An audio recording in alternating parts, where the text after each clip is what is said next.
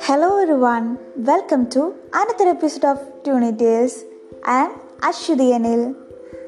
We are continuing our book 5.7 by Chetan Bhagat. Chapter 80, The Longest Day of My Life, Part 2. There are times in your life when you are so scared you scream, and there are times you are so beyond scare you just freeze. You kind of get fossilized in an icebox and never come back to life ever again. When Cherian got off his bicycle and walked towards me, or rather his car, I went to this deep freeze. He came and stood next to me. I should have probably got out, but I was crap scared to move an inch. I heard my heart, which was louder than Cherian's words. "This is my car," he said. True, I thought. 10 out of 10. I can control this, I said to myself and tried to breathe. "Yes, sir," I said. "Who are you? And what are you doing in my car?" he asked next. "Sir, just driving back, sir," I said, probably looking as stupid as I sounded. Cherian parked his bicycle on the side of the road and abandoning my role as a wax model, I got out of the car. Oh, were we at the dinosaurs when you needed them? "Were you driving to my home?" Cherian said, opening the front door. Yes, he was going to drive now. "Could I go home?" "Yes, sir." Suddenly his mighty brow furrowed. "I know you. You are a student, right? What is your name?" "Harry, sir," I said, glad he had asked the only thing I was sure about. "You are the one who was playing tricks in my Viva?" I nodded, guilty as charged. "Get in," Cherian said. I quietly opened the other front door and sat next to him. He started the car. "Who gave you the keys?" I jumped at the last word.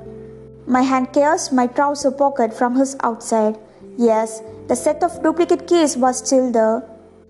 I had to think of something now. Any reason why I could be driving his car apart from buying post-cured cigarettes for his daughter.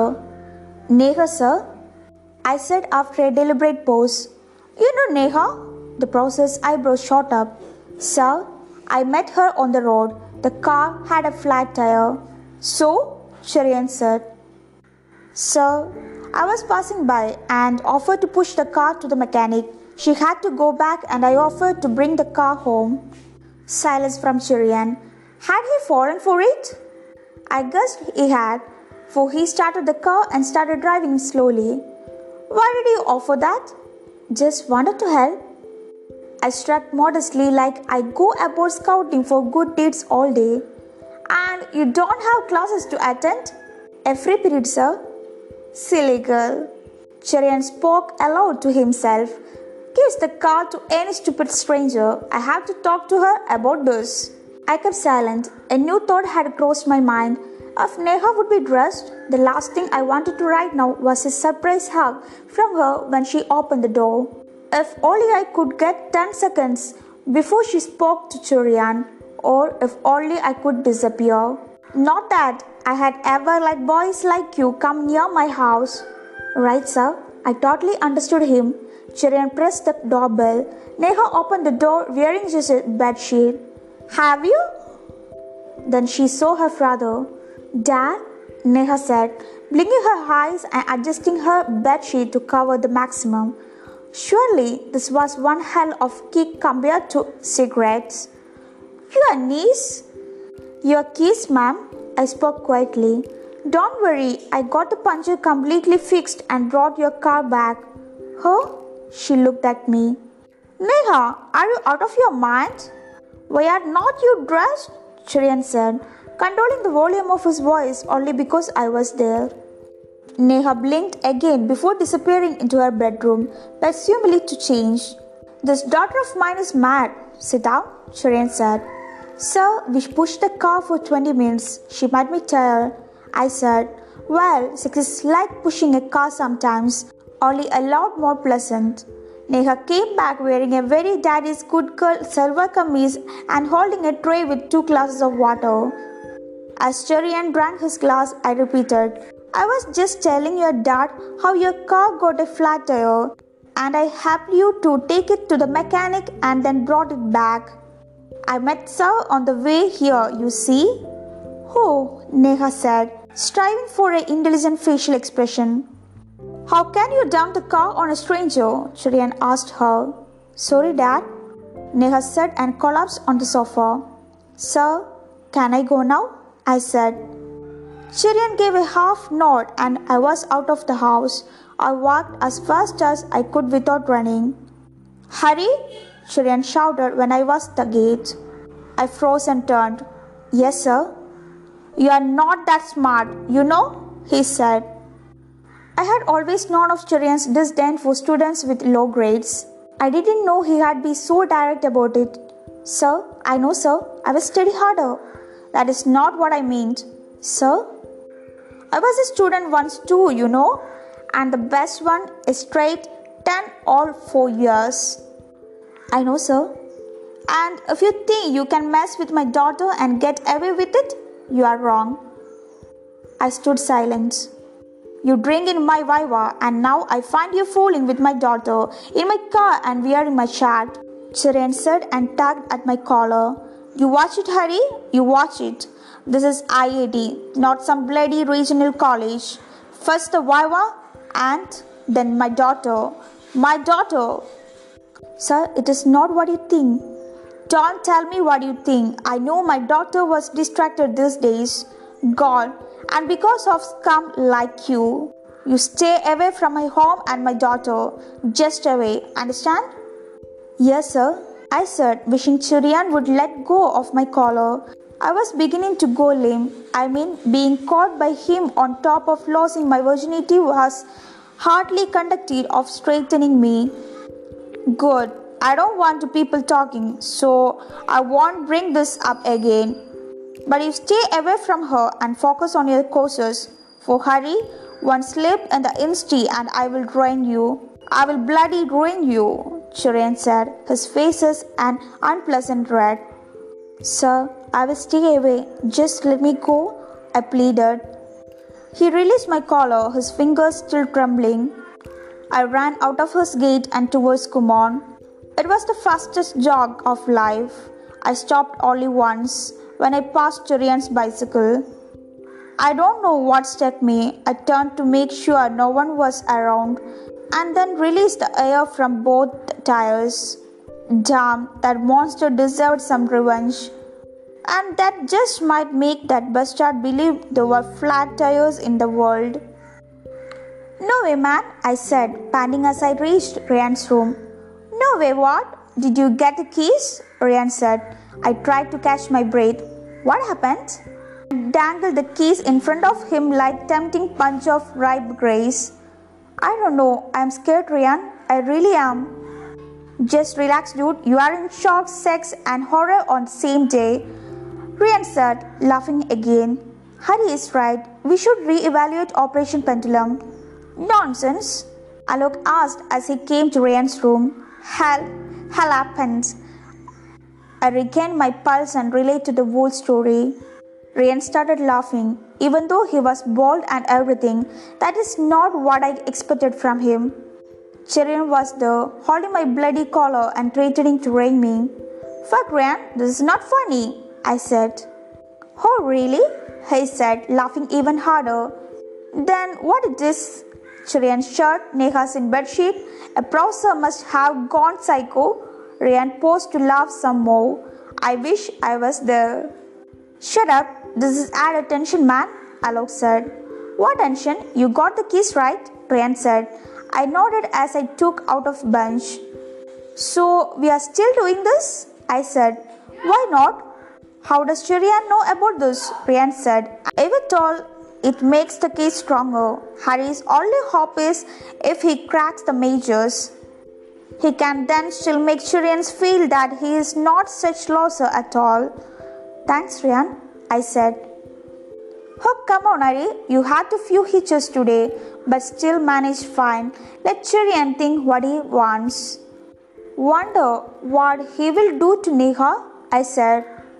You can't do anything about that, can you? And not today at least. Let's get the major paper and then worry about other stuff.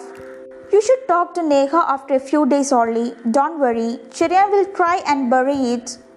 He wouldn't want the world to know.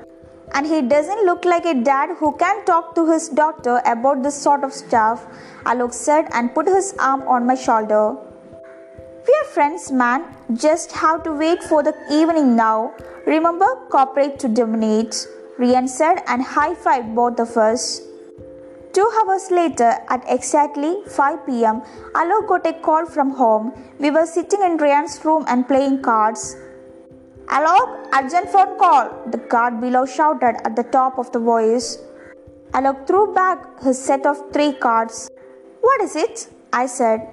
I don't know, maybe my sister's engagement date got fixed, he yelled as he ran down the stairs.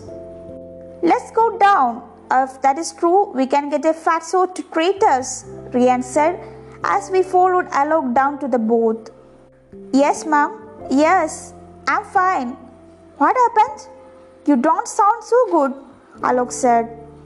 Rian and I looked at each other and shrugged our shoulders. Really? What? I mean, how could they? Alok said as his own face dropped. Rian and I backed away from his booth. No treat this time. What happened to that? Mom? Speak louder. This line is not clear. What happened? Not eating anything. For how long? Alok said as the line got disconnected. The phone had gone dead. He sat down on the floor of the telephone booth. The flimsy wooden box shook with the weight. Can you believe this? What? The phone has been giving trouble all week, Rian said. The boys had cancelled the proposal, Alok said. Why? I said. They wanted a portion of dowry right now to lock in the boy. Mom said she will apply for a loan but it will take a few months. Meanwhile, they got another deal and it is all over. Bloody idiots, Alok said. That sounds sick. Why would you want to marry your sister off to such a family anyway? I said. I don't know. All boys' side families are the same and dad is upset and has not eaten anything since I don't know when. There is mayhem at home and the bloody phone is dead. It is probably good for the phone is dead. What could you have done? Get up now. Let's go up and talk, Rian said, giving Alok a hand. We went upstairs and stayed quiet for a while. Rian finally broke the silence. 6 o'clock, he said like a dawn to fellow gangsters. 4 hours more. We leave Kumon at 10 for the operation. I nodded my head, barely listening to him. I was wondering what Neha was doing right now. Rian, Alok said, I'm really not comfortable right now. About what? Rian said. I'm getting nervous about this operation. First, Hari runs into Cherian, then Didi's proposal flops, and Dad might just fall sick again if he doesn't eat properly. I mean, we don't have to do this, do we? Hey, wait a minute now, Rian said as he stood up. What has your sister proposal got to do with this? And your dad will be fine.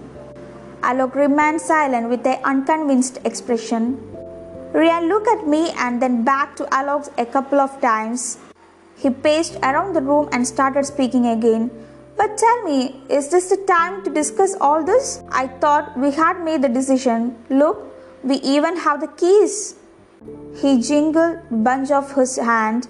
But Rian, we don't need the risk now, Alok said. There is no risk, just 4 hours and we will have the paper. End of story. Hari, what do you think? Alok said. Wait a minute, Rian said, his voice louder. Are you going to make him take sides again? Hari, does this fatso want to do what he did after the first sem? Relax, Rian, I said, interrupting my replaying of the last moment with Neha. Why are you shouting? Then tell Fatso to make up his mind, Rian said and sat down. He lit up a cigarette and took a hurried puff. Of course, I don't want to split, guys, Alok said. Oh, does he want to stay here and make us to do work so he can get the paper for free, Rian said. See, that is what he thinks. He does not trust me, Alok said. Relax, guys, I said. I think all of us are getting tense here. We have 4 hours until Insti gets empty. We have the keys. We want the paper. If we do it together, right? Right, Ryan said. We looked at Alok. Right? Alok said in a volume 1/10 that of Ryan. And we have thought through the risk, right? I said, looking at Ryan. Of course, we responded. Then let us just go for it. And Alok, your Didi will find another match. If not now, maybe when you get a job and can pay for a wedding. What is the big hurry, right? I said, looking at Alok. Right, Alok said, his voice sounding more confident than relaxed. Friends, I said, looking at both of them. Of course, Ryan and Alok said in a unison. Alok said. Good, let's stay quiet for the next few hours, I said, wanting the dream about Neha. We kept quiet for the next 3 hours. Alok said something about being worried about his dad, as his mom had handled such situations before. We did not go down to the mess to eat dinner. Somehow we felt the crowds in the mess would read our minds. 10 o'clock, Ryan said, and we jumped up as the clock struck the hour. If they complete their Operation Pendulum, don't know, just wait into next episode. I will be back soon. You are listening to Nitils and it's me, Ashudi.